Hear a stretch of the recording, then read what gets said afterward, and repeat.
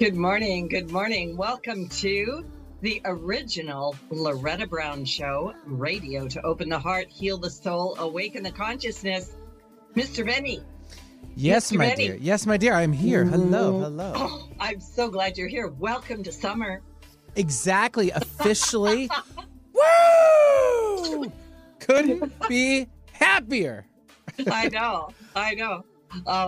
One of my clients told me that today, which is Thursday, was going to be the last day of school for her, right? So I don't know about everybody else. Some people have different schedules, but summer. Yeah, it's pretty much wrapping up for everyone. My boys finished last Friday, the 6th grade, so congratulations to them. And my girlfriend's son finished high school. He graduated. That was last week as well. And then her daughter, who actually I brought in for, you know how you bring your children to work school day? she came in last year, by the way. It was kind of cool that she did that. But she finishes up today, 9th grade, so she'll be in 10th grade. I love that. Yeah, see, everyone's doing it. Yeah, everyone's doing it. Well, welcome to summer. Welcome to summer, everybody. I'm looking forward to this summer as soon as it gets sunny, which I think it's supposed to do this weekend here in Seattle. I'm not sure. Yes, it will. And I have one more little tidbit for you, Loretta. I'm ready. Happy National Kissing Day. Benny. Yep. Mwah. Aw. Okay. All right, I got it. Oh, I got that one too. So send all your best kisses to everyone. Pucker up. Oh. Okay, pucker up. And even to your fur babies, because they need love too. I don't know. I'm very visual. All of a sudden, I see people going up and down the street just going, come here. I mean, all right. You got, yeah. Protect. Okay, maybe they just blow your kisses, right? Yeah, exactly. That's what I did to you. Yeah, because you want to be kind of alert of your surroundings for today, I guess, for a little more. Thank you. I love that. I think it's the perfect segue into our show. Thanks, Betty. You're welcome. I love it. Anyway, I am the owner of Reiki Oasis, located right here in the greater Seattle area for almost 30 years now. Do lots of great things over at Reiki Oasis, and you can find me at ReikiOasis.com, of course, and schedule everything at schedule.ReikiOasis.com. And yes, I am booked that far out. So just letting you know, it is what it is. By the way, people ask me this. I am in the office on Wednesdays and Fridays. Monday, Tuesday, and Thursday, I do remote sessions basically all over the world. So I have Zoom and phone calls and things like that. And believe me, it works very, very well for all of the things that I do, which is not just Reiki, right? It's a lot of stuff. We do have a Reiki 2 class coming up on Saturday, July 8th. If you want to take Reiki 2, check it out, sign up, send me an email at ReikiOasis@gmail.com. I'll answer your questions. And then I just had a beautiful, beautiful temple class with my women. Every month I have a class with women, Temple of the Divine Feminine. And in July, we will be meeting on July 22nd. What happens to be the Feast of Mary Magdalene Day. And we're just going to have a really, really great time. And yes, we are going to Egypt again, Sacred Travels with Loretta, November. And if you're interested in going to Egypt, oh man, the trip is getting full, but I do have a few seats available, and send me an email immediately to ReikiOasis@gmail.com. We are having a get together this coming Sunday, meet and greet to talk about that trip to Egypt. And people that have gone on trips will be there with me, as well as people planning to go and people who just want to come and get a little bit more information to see if they want to do something sacred and special. And believe me, I lived in the Middle East for 9 years, and this is a very magical trip. Now, astrology. How are you doing? I'm sorry, I'm laughing. How are you doing? Oh, come on. The last couple of weeks have been cranky and emotional. People are easily angered. If you've noticed it, there's been road rage and all kinds of things going on out there. I am the Schumann resonance. Those that follow that, it has really been doing some interesting things. We have solar flares. I don't quite often talk about that, but they do affect us. And of course, we had a new moon in Gemini. And of course, yesterday was the summer solstice here in the northern hemisphere, and the sun moved from the sign of Gemini into Cancer. Gemini is that air sign. Which mind are you? Are you in the good side or the bad side? Well, I'm on the good side. There's no question there. I don't know about anybody talking about waiting me. for you to jump in there, Betty. Well, I was going to talk about solar flares too. I think some people are shooting them right at each other. I mean, this is ridiculous. They are. Right? They are. It's kind of like duck, right? You know, many like times. you say hello and someone goes, "What?" Yeah, exactly. I was trying to give you a kiss. Didn't you remember? Wow. Yeah, gross. Yeah.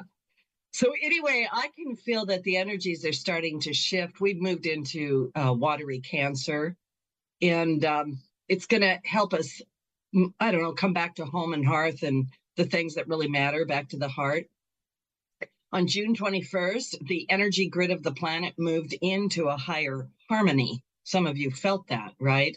The thinning of the veil, allowing us to access the spirit of things with greater ease. And with the veil thin, our intentions and vibrations become more powerful. Some people are saying, you know what? I got to be careful what I say and think, Loretta, because I'm manifesting it like instantly. So be aware of that. The sun moving out of Gemini and into sensitive Cancer will guide us to be more in touch with our heart and our body. Cancer is a sign associated with loyalty, family, creating a sense of home. And with all the energies activated, you might wish to explore some sort of, I call it a daily practice, meditation. Bonding with nature is great. And getting together with like-minded people that you love, right? Also on the 21st, Ceres, the goddess asteroid of grain and harvest, entered the goddess-ruled Libra, creating an influx of nourishing, supportive, and regenerative energy. That's like bathing in the sun. The energy is best expressed through the feminine principles of going with the flow, allowing, and surrendering in the best way, right? Couple this with the strong Venus energy that is also flowing through our cosmic skies at the moment. And it seems we're being guided to step into a place of trusting and allowing. And then I have to bring this next thing up. On June 30th, Neptune joins both Pluto and Saturn as it enters a retrograde, having 3 planets retrograde, plus Venus is going to go retrograde in July, can create a slowdown effect in the skies. We might find ourselves naturally looking back in order to move forward. And Neptune travels retrograde from June 30 through December 6th of this year in the sign of Pisces. This particular Neptune retrograde cycle will guide us to look back over events since December 4th of 2022 to see if we need to look at things with a healthy dose of reality. We may have to take our rose-colored glasses off and face up to the truth. Neptune is the ruler of water, spirituality, intuition, creativity, illusions, deceits, dreams, art, fantasy, entertainment, and mind-altering substances. Whenever Neptune's energy is strong, it casts a veil, which can sometimes create fogginess or confusion. Neptune does this as it wants us to look beyond our external world and move into our internal world for guidance. When the outside world is foggy, Neptune, dreamy Neptune, reminds us the only place to look is within or up. When Neptune enters retrograde, however, the veil is lifted and we are confronted with the truth. Illusions can come crashing down and deceits can be exposed. And what has been happening behind the curtain is going to come out. So it's sort of like the Wizard of Oz, don't look behind the curtain. Oops, there it is. So Neptune retrograde is here through December. It can reveal untruths or things we didn't want to see. But really, sometimes we do need to see them, don't we? Especially if we've been caught in magical thinking or procrastinations. You know, we all do those things. So the shift that's coming in may be big or small, depending on where you are currently in your own life. A higher truth has now been found, and the higher truth will continue to evolve as we grow in consciousness. So this is a time for us to wake up, to take a strong look at things. And honestly, that's such a great segue into my guest today, who can help us understand how to, I don't know, maybe go deeper, connect with God.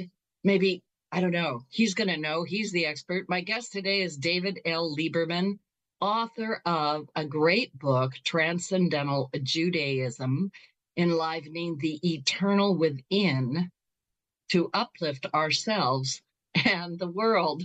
Well, I think the title says it all. David Lieberman was raised in a Reform Jewish household and began to immerse himself in the Torah in 2003. He's trained as a spiritual director, someone who accompanies others on their spiritual journeys, and he's served as chairman of the board of Valley Beit Midrash. I probably said that wrong. I apologize. Thank you. A not-for-profit organization committed to pluralistic, forward-thinking Jewish learning, whose ethical teachings drive social activism and engage the next generation of leaders. Wow, David, welcome to the show. It's great to have you here. Thanks, Loretta. Thanks for inviting me. I'm very pleased to be here. Yeah, I'm just thinking how appropriate it is that you're here today while we're under all this incredible energy in the sky that wants us to get more spiritual and go deeper. Yeah. I was amazed to hear what you were talking about with Neptune, and if that's the direction we're going, that's beautiful. Yeah. So I have a wonderful book here, and I'm just going to tell people right now, this is a deceptively tiny looking little book filled with absolute richness. And you start reading it, David, I got sucked in right away. So could you please give us a little background about yourself and what led to the writing of this book, please? Absolutely. And I do that as you imply right in the introduction to my book, and I'll jump into that right now. Back in the year 1975, when I was a 21 or 22-year-old kid, so I'm going to be 70 years old here. I'm a Cancer. So in a little while in this cycle, I'm going to be 70. I learned how to meditate. And in my very first session, when the teacher had taught me what to do, and I had been meditating for a number of minutes, and then, okay, she says, it's over. Just sit quietly for a minute, and then we'll talk about your experience. As I was coming out of my meditation, I had a peaceful calm just sort of descend on me. And I had been having a sense of just complete connectedness with the world around me, and a sense of all-knowing. Not that there was any one particular thing I knew, but just an incredible spiritual experience. And had not been having any thoughts either. And later I learned that that's what's considered an experience of transcendence, going beyond. And then when my senses re-engaged with the world around me, I had this thought. I started to hear things, and this thought was seared into my mind that I've never forgotten in the last 48 years that I've been meditating now. The birds in the trees and the cars on the highway are singing the song of life together in perfect harmony, and the world is unfolding just as it should be. And that sense of the birds in the trees and the cars on the highway singing the song of life together in perfect harmony. What is that? And I later came to learn that in touching the transcendent, that field of oneness, which is our shared essence, as I actually experienced that, when when I sort of came back into the world, I spontaneously brought that sense of oneness back to the things that I was experiencing in the manifest world, the sights and sounds of what was going on. And although I didn't fully understand that at the time, that's what I came to begin to understand, and that just blew me away. And then couple that with my experience later in life in studying more about Judaism. Not until I was about 50 years old did I really begin to get more deeply into Judaism. And one day I'm studying Torah, studying the Jewish texts, and all of a sudden those words start to jump off the page and come alive to me.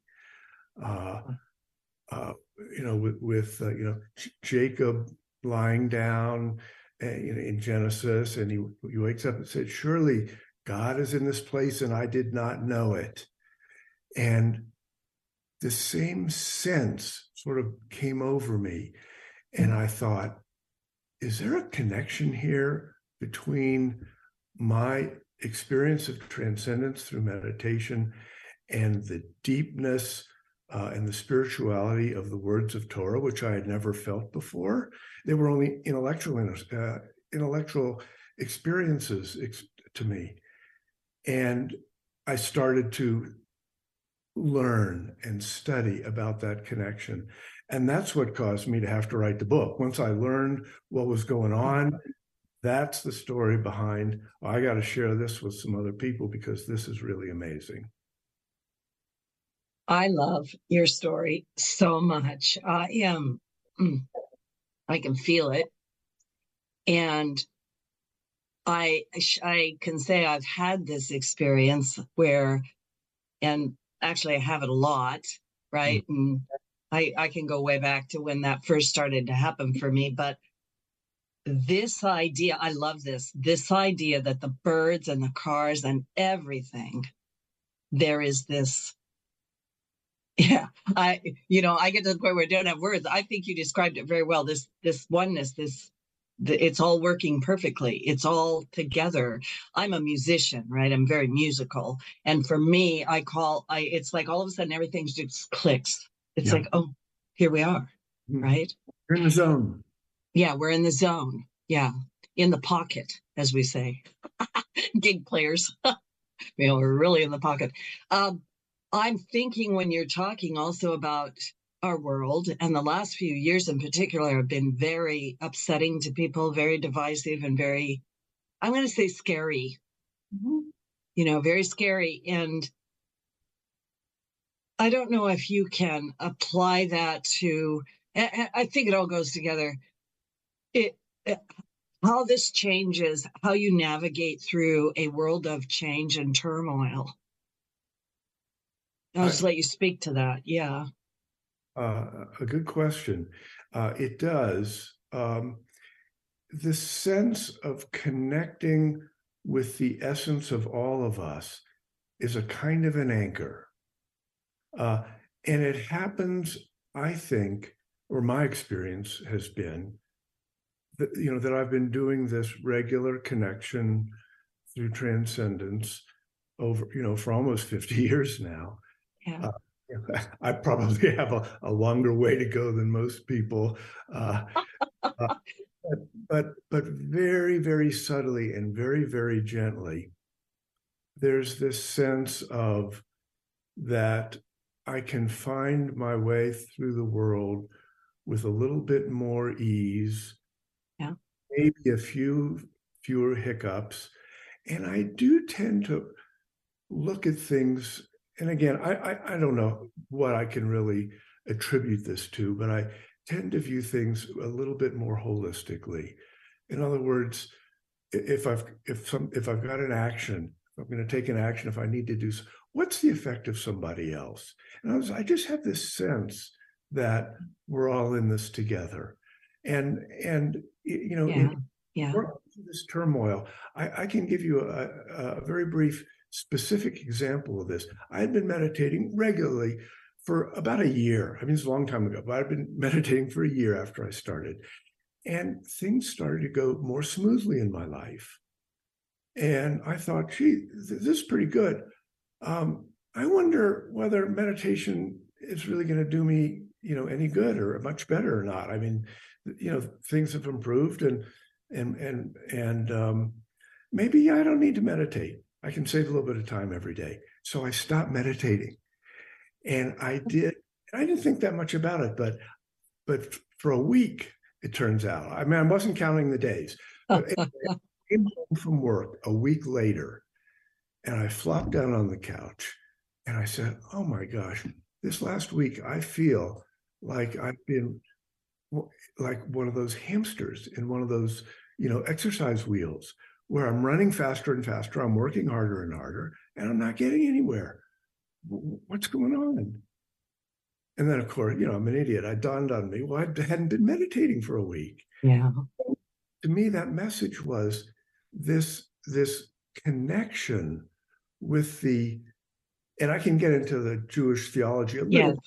I don't want to spend too much on this, but this place of this transcendent place of nothingness, from which the world manifests. I mean, in Jewish teachings, right? You read in Genesis 1:1, right?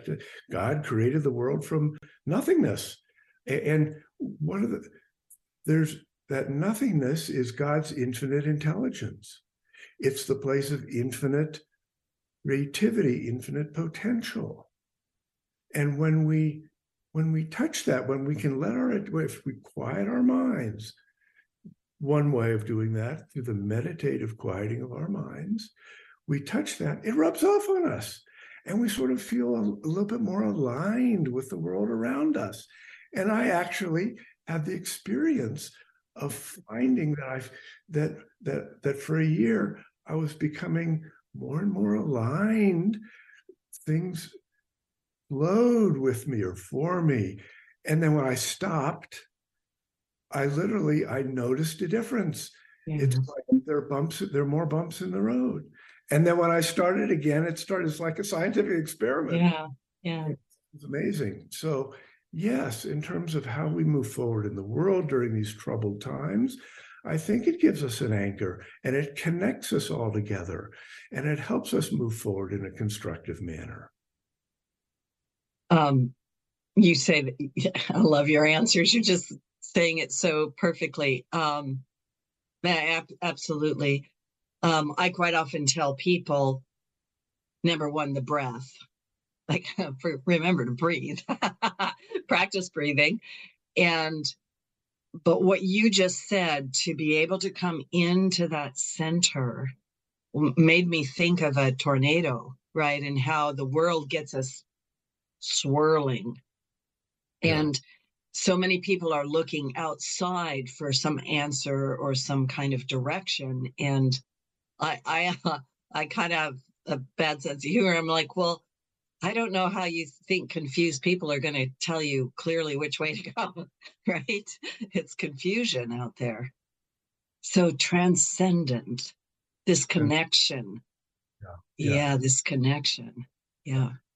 There's a Jewish academic and mystical teacher.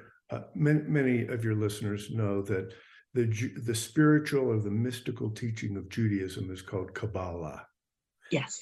And Kabbalah teaches just like the traditional Jewish texts, of Genesis 1:1 of the Hebrew Bible, that out of nothingness God created the world. These spiritual texts teach the same thing. They use maybe some different words. This place of the transcendent,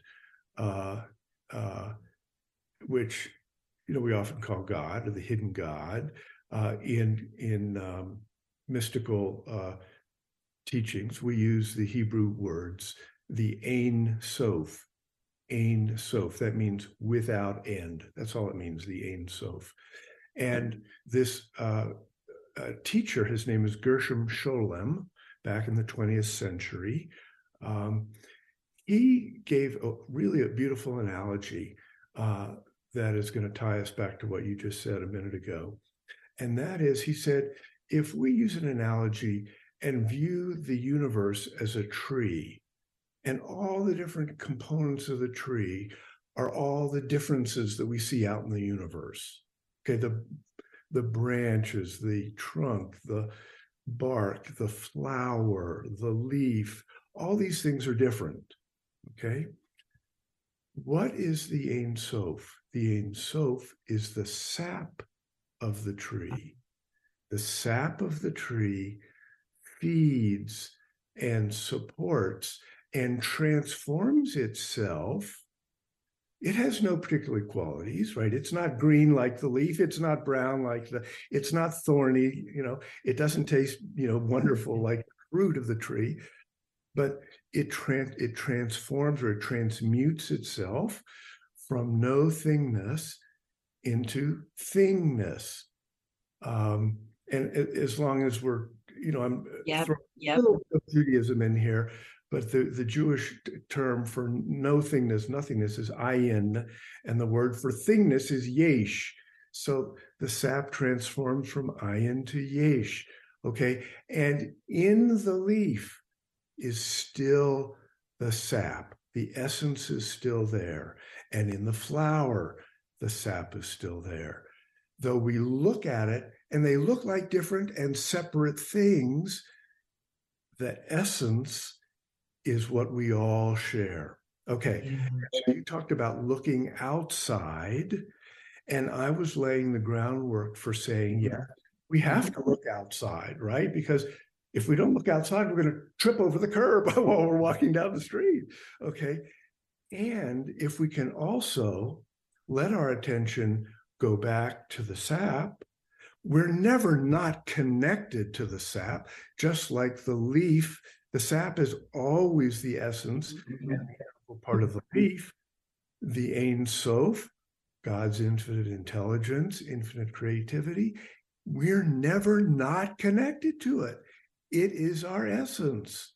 And so if we can simply let ourselves quiet down and touch that, then we absorb it in our lives and we bring it forward in our actions and our thoughts. That's beautiful. Beautiful.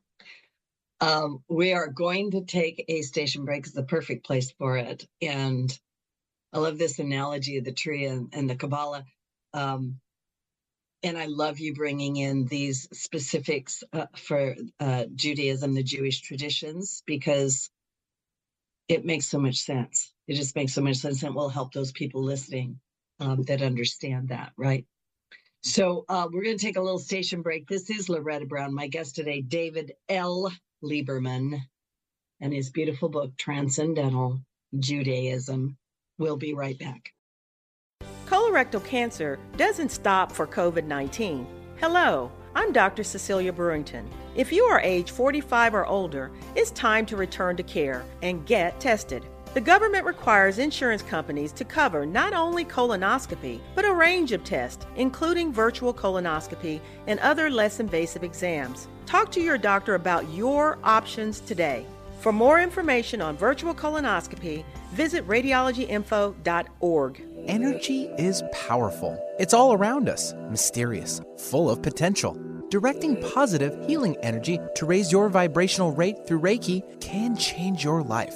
Reiki Master Loretta Brown has relieved stress, sadness, anger, and even helped clients lose weight, stop smoking, and end sleep disorders. Worldwide, people have sought out Reiki Oasis. If you want help with your dis-ease, visit ReikiOasis.com. Harness life's energy. Visit ReikiOasis.com today. Alternative Talk 1150. We're on your radio at 1150 a.m. We're on your HD radio at 98.9 Channel 3. So many ways to listen. We're on the web at 1150kknw.com. Streaming live audio and video as well as MP3 archives of many of our shows. So many ways to listen. And now, we're on your smartphone or tablet. Download our free app in the Apple App Store or Google Play and take Alternative Talk 1150 anywhere you go. So many ways to listen. Alternative Talk 1150, here to uplift your day. Welcome back to the original Loretta Brown Show with my guest, David L. Lieberman. And I want to remind everybody that these shows are archived. You can listen to this show over and over again anytime you want at the archives for 1150 AM KKNW, the original Loretta Brown Show. And we're on iTunes, Podcast One, Megaphone, Twitter, YouTube. I'm sure I left something out. Anyway, we're out there, and please go and listen to all the other shows too, as well as this one. So before the break, David was just, I don't know, I was telling him during the break that this book for me has brought in the beauty of these teachings and the aliveness of them. It's just, I don't know. I just love the way that you're explaining things. I want to bring out a couple of things. Number one, why is the idea of Transcendental Judaism so important? Well, I believe it's important because it may be a path through which more and more Jews can feel their connection with God. And again, I'm talking Jews now, but I'm not only just talking Jews. We can talk about, this field of the transcendent is available to everyone. But today we're talking sort of through the lens of Judaism. And I'm sure you have other guests who talk about the field of the transcendent through other lenses and other spiritual practice. But Judaism in particular, Judaism teaches, and you may know this, Loretta, that the Hebrew Bible is particularly the first portion of it, the first 5 books of the Bible, Genesis, Exodus, Leviticus, Numbers, and Deuteronomy. Those are referred to in Judaism as Torah, and you used the word Torah before. Yes. And spread out through those books are commandments. Now, almost all of us have heard of the 10 Commandments, but it may surprise non-Jews to learn that there are hundreds of other commandments in the Torah.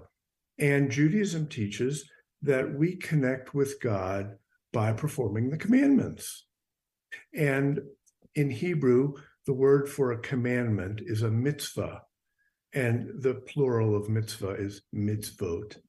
And so, the word mitzvah in Hebrew comes from the Aramaic word tzavta. And I don't want to get too much into wording here, but the Aramaic word tzavta means connection. So it's all about connection. It's all about God. And by performing the mitzvot, Jewish teachings are that we connect with God. Now, the reason that, again, that I think my book is important is that the traditional practice of the mitzvot for many Jews is not necessarily so meaningful. There are practices about the way we eat, eating in a kosher manner, keeping the Sabbath, which means not going out and working on Saturday, and there are other things, and many modern Jews don't connect with that so much. Many do, and it's very meaningful to them, and they do find connection with God. But many Jews feel a sense of spiritual. Here's the thing, of course, you've heard this before: spiritual, not religious, right? Yeah, many right. have a sense of spirituality, but they don't feel religious. And historically, also, Judaism teaches that when we understand and perform the mitzvot, we can do so at multiple levels. And the level that we don't often talk about, the first level is called the level of plain meaning. In Hebrew, we say pshat. And then we can interpret and understand a mitzvah at a higher level, more of a meaning that is called remez, which is the meaning of sensing or feeling. Then the third level is drash, which is more an intellectual level. And the fourth level is the mystical level called sod.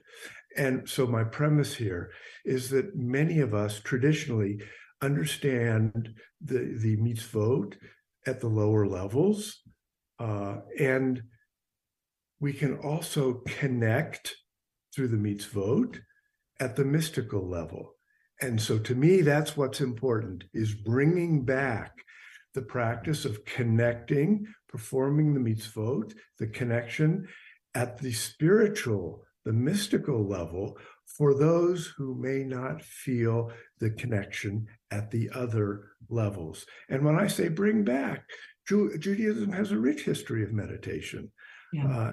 So that's why I believe that it was important for me to talk about Transcendental Judaism, to reestablish, to revive, maybe in a way, that we connect through the mitzvot, but we now, not to forget that we can connect maybe directly at the spiritual level, the mystical level, and people who maybe haven't connected at the other levels may find an opportunity to do so through the revival of these teachings.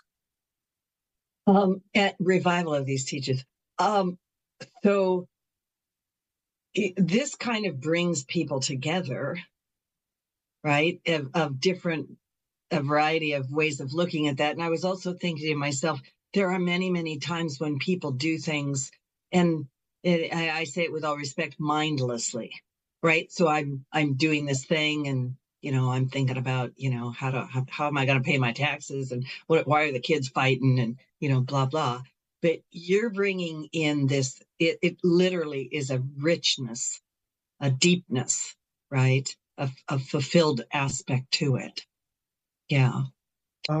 Let's talk about that for a minute. Yes. Many of the commandments in Judaism, many of the practices in Judaism require us or suggest to us that we say a blessing before we perform an action. So before we sit down to eat, we say a blessing. If we see there's a blessing for seeing a rainbow. Okay. There are many blessings out there, and that provides us a kind of a mindfulness that we don't take the world around us for granted. And so that can be very helpful to us, and the various commandments, just by performing them, right? If we want to eat in a kosher way, we have to plan, right, that we're not going to eat milk and meat together in the same meal, right? So there's a mindfulness around that. Now, when I talk about meditation, I am not talking about mindfulness. A lot of people conflate the word meditation with mindfulness. Now, there is a type of meditation called mindfulness, which many people practice, and many benefits have been shown to come out of it, right? You sort of sit quietly, maybe you focus on the breath for a while, and then you are mindful of thoughts and feelings that come up. Perhaps you notice that something triggers you, and you say, I've learned something about myself, or right? And it's a practice that has a number of benefits. But the type of meditation that I'm talking about is not a mindfulness meditation. It's a meditation that facilitates, in a way, I'm sort of making this word up, mindlessness. It's the quieting of the mind, not being mindful. But as I described in my first experience, I didn't have thoughts. I didn't have feelings. There was that, I experienced that ayin, that no-thingness. And that is a point that I wanted to clarify. Now, there's even another type of meditation. I'm not going to go through all the millions of types of meditations there are, but there's a third type, three primarily popular types of meditation. One, and the last one I want to talk about is a meditation of focus or concentration, right? Sometimes people want to meditate because they want to enliven a certain quality, maybe more in their lives, like gratefulness or compassion, or right. They want to feel that they want to strengthen something in their lives. So they'll sit quietly, they'll contemplate, and you can use the word meditate. They meditate on that, and it makes that become more lively in their lives. So there's different types of meditation. Each one has its own types of benefits. And I just want to make it clear that the type of meditation that I'm referring to is one that facilitates transcendence, because that's what takes us down to our essence, lets us quiet the mind down to essentially nothingness. And then as we experience that, we sort of absorb that into our lives. Thank you. It was actually, you went exactly in the right direction. I want to point out to people that in your book, Transcendental Judaism, you do discuss several types of meditation in there. And I think it's important for that clarification. So mindlessness, no thingness, like, oh my goodness, there's nothing going on with the committee. They're done. They hit the gavel and it's been adjourned. Quiet. Yeah. Quiet for a while. Yeah. For a while. Yeah. You mentioned that you were reviving something, and I know that you have really studied ancient Jewish texts to pull some of this forward. Do you want to comment on that? Just briefly, yes, and I'm actually pulling the book up here. I discuss about 10 ancient types of Jewish meditation in my book, and the thread that connects, there are different types of meditation, but the thread that connects them is this concept of nullifying your ego, stopping your thinking, isolating yourself, unifying your mind with God, right? And you're not doing that if you're chattering away, or thinking.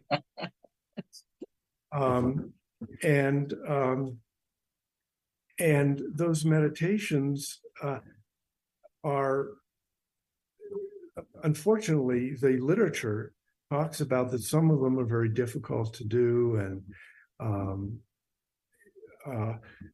are only supposed to be done by maybe people of a certain age after they've gained a certain amount of maturity and things like that.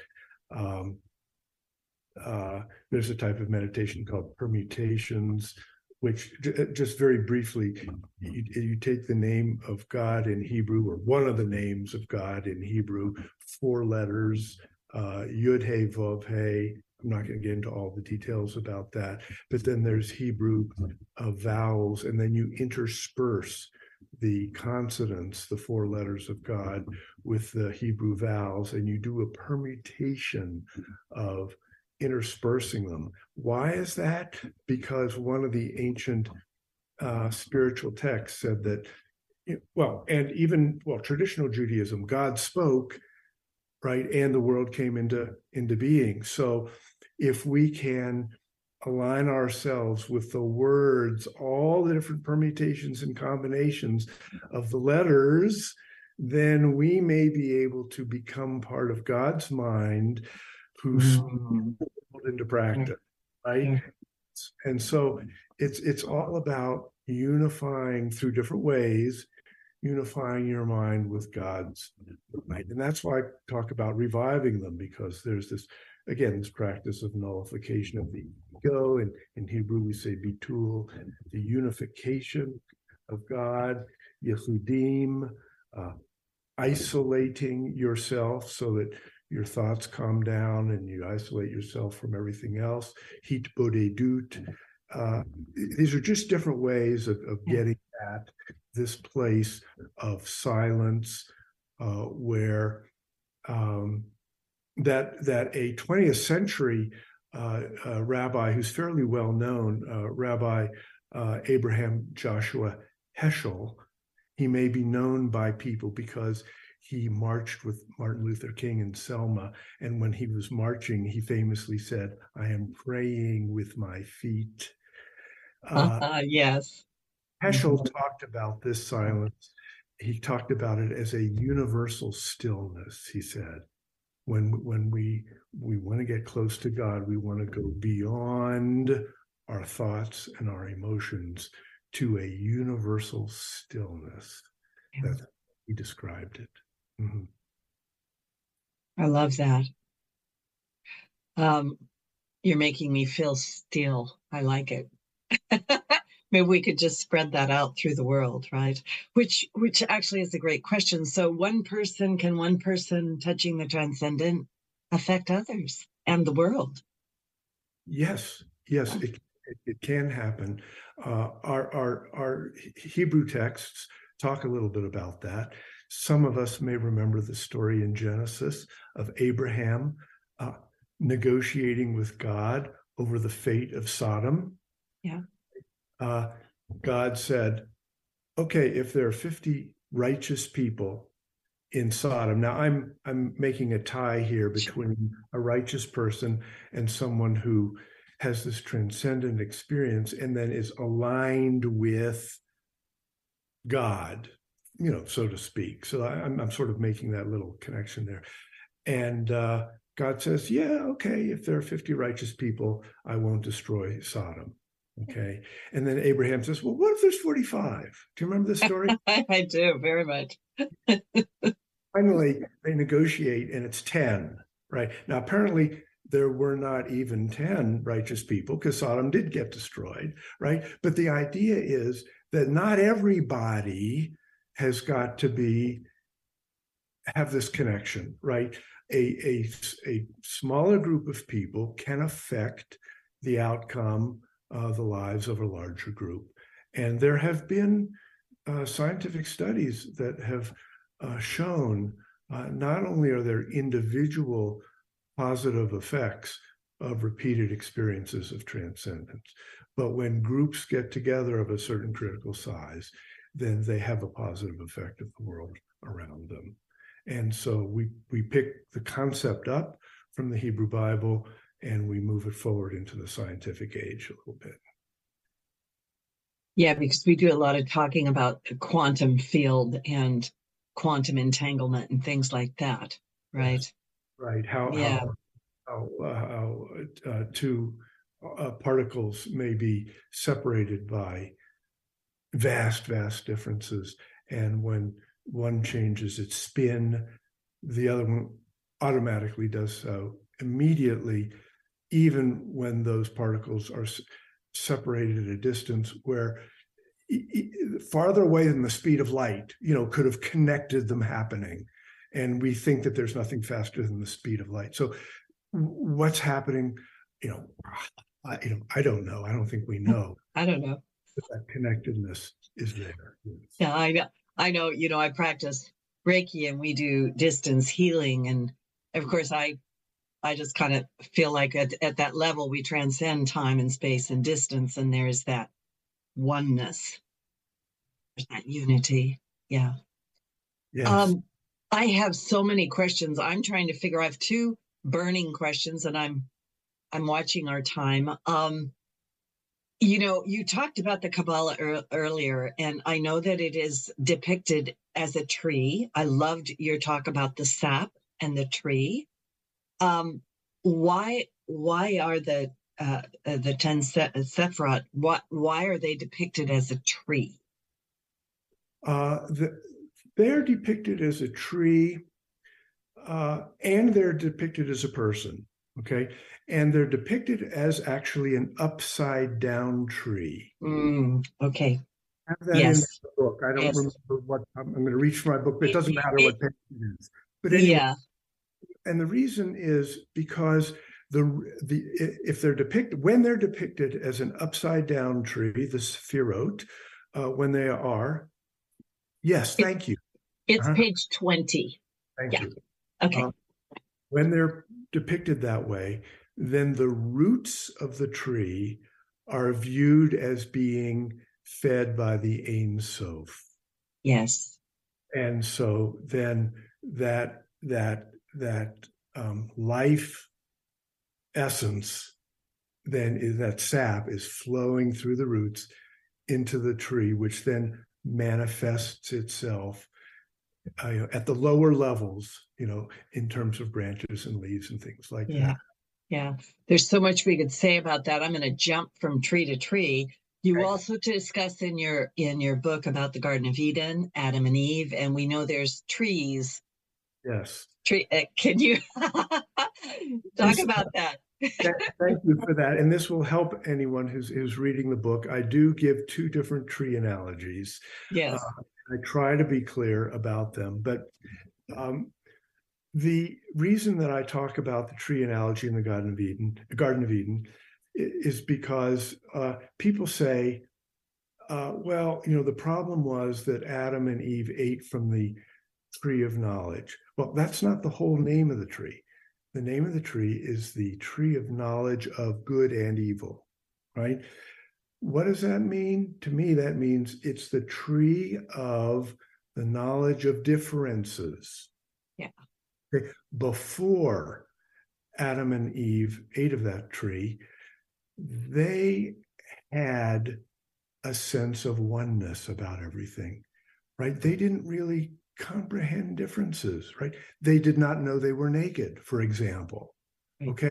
Everything, it was heaven. Eden is all we often refer to as heaven on earth, right? And so this eating of the tree of the knowledge of good and evil is the inevitable march in the creation of the world from no thingness to thingness, from oneness to differences. And when Adam and Eve ate of the tree of differences, then all of a sudden their focus then went more outward, right? And they had to, in a way, right? Because again, they're going to trip over the curb, they're going to trip over the tree branch, if they don't look out for differences in the world. It's a symbol for moving from oneness to manifestation of differences. It's a symbol of the creation of the world, moving from heaven to earth, from oneness to differences. And so Christians view this as an original sin. Jews just view it as a fall. I view it as the inevitable reason that is needed to move us to make creation real, to go from nothingness to thingness, putting our attention on the differences. And there's a rabbi named, I'm just checking his name here, Rabbi Aaron of Staroshelye, a city, in Europe. He says, God, we need to see from both sides of the coin. God sees God's self, and we see objects, people, and things. But really, they're both different sides of the same coin. And right. So Adam and Eve had to start to see objects, people, and things just in order to make the world work. Yeah. So we are actually, I have to interrupt because we're actually out of time, which is crazy. My guest today, David L. Lieberman, Transcendental Judaism. You can find him at transcendentaljudaism.com and valleybeitmidrash.org. And you have 5 seconds. One last thing to the audience, David. Well, I just want to say thank you, the audience, for listening and for considering another way to look at the world around us.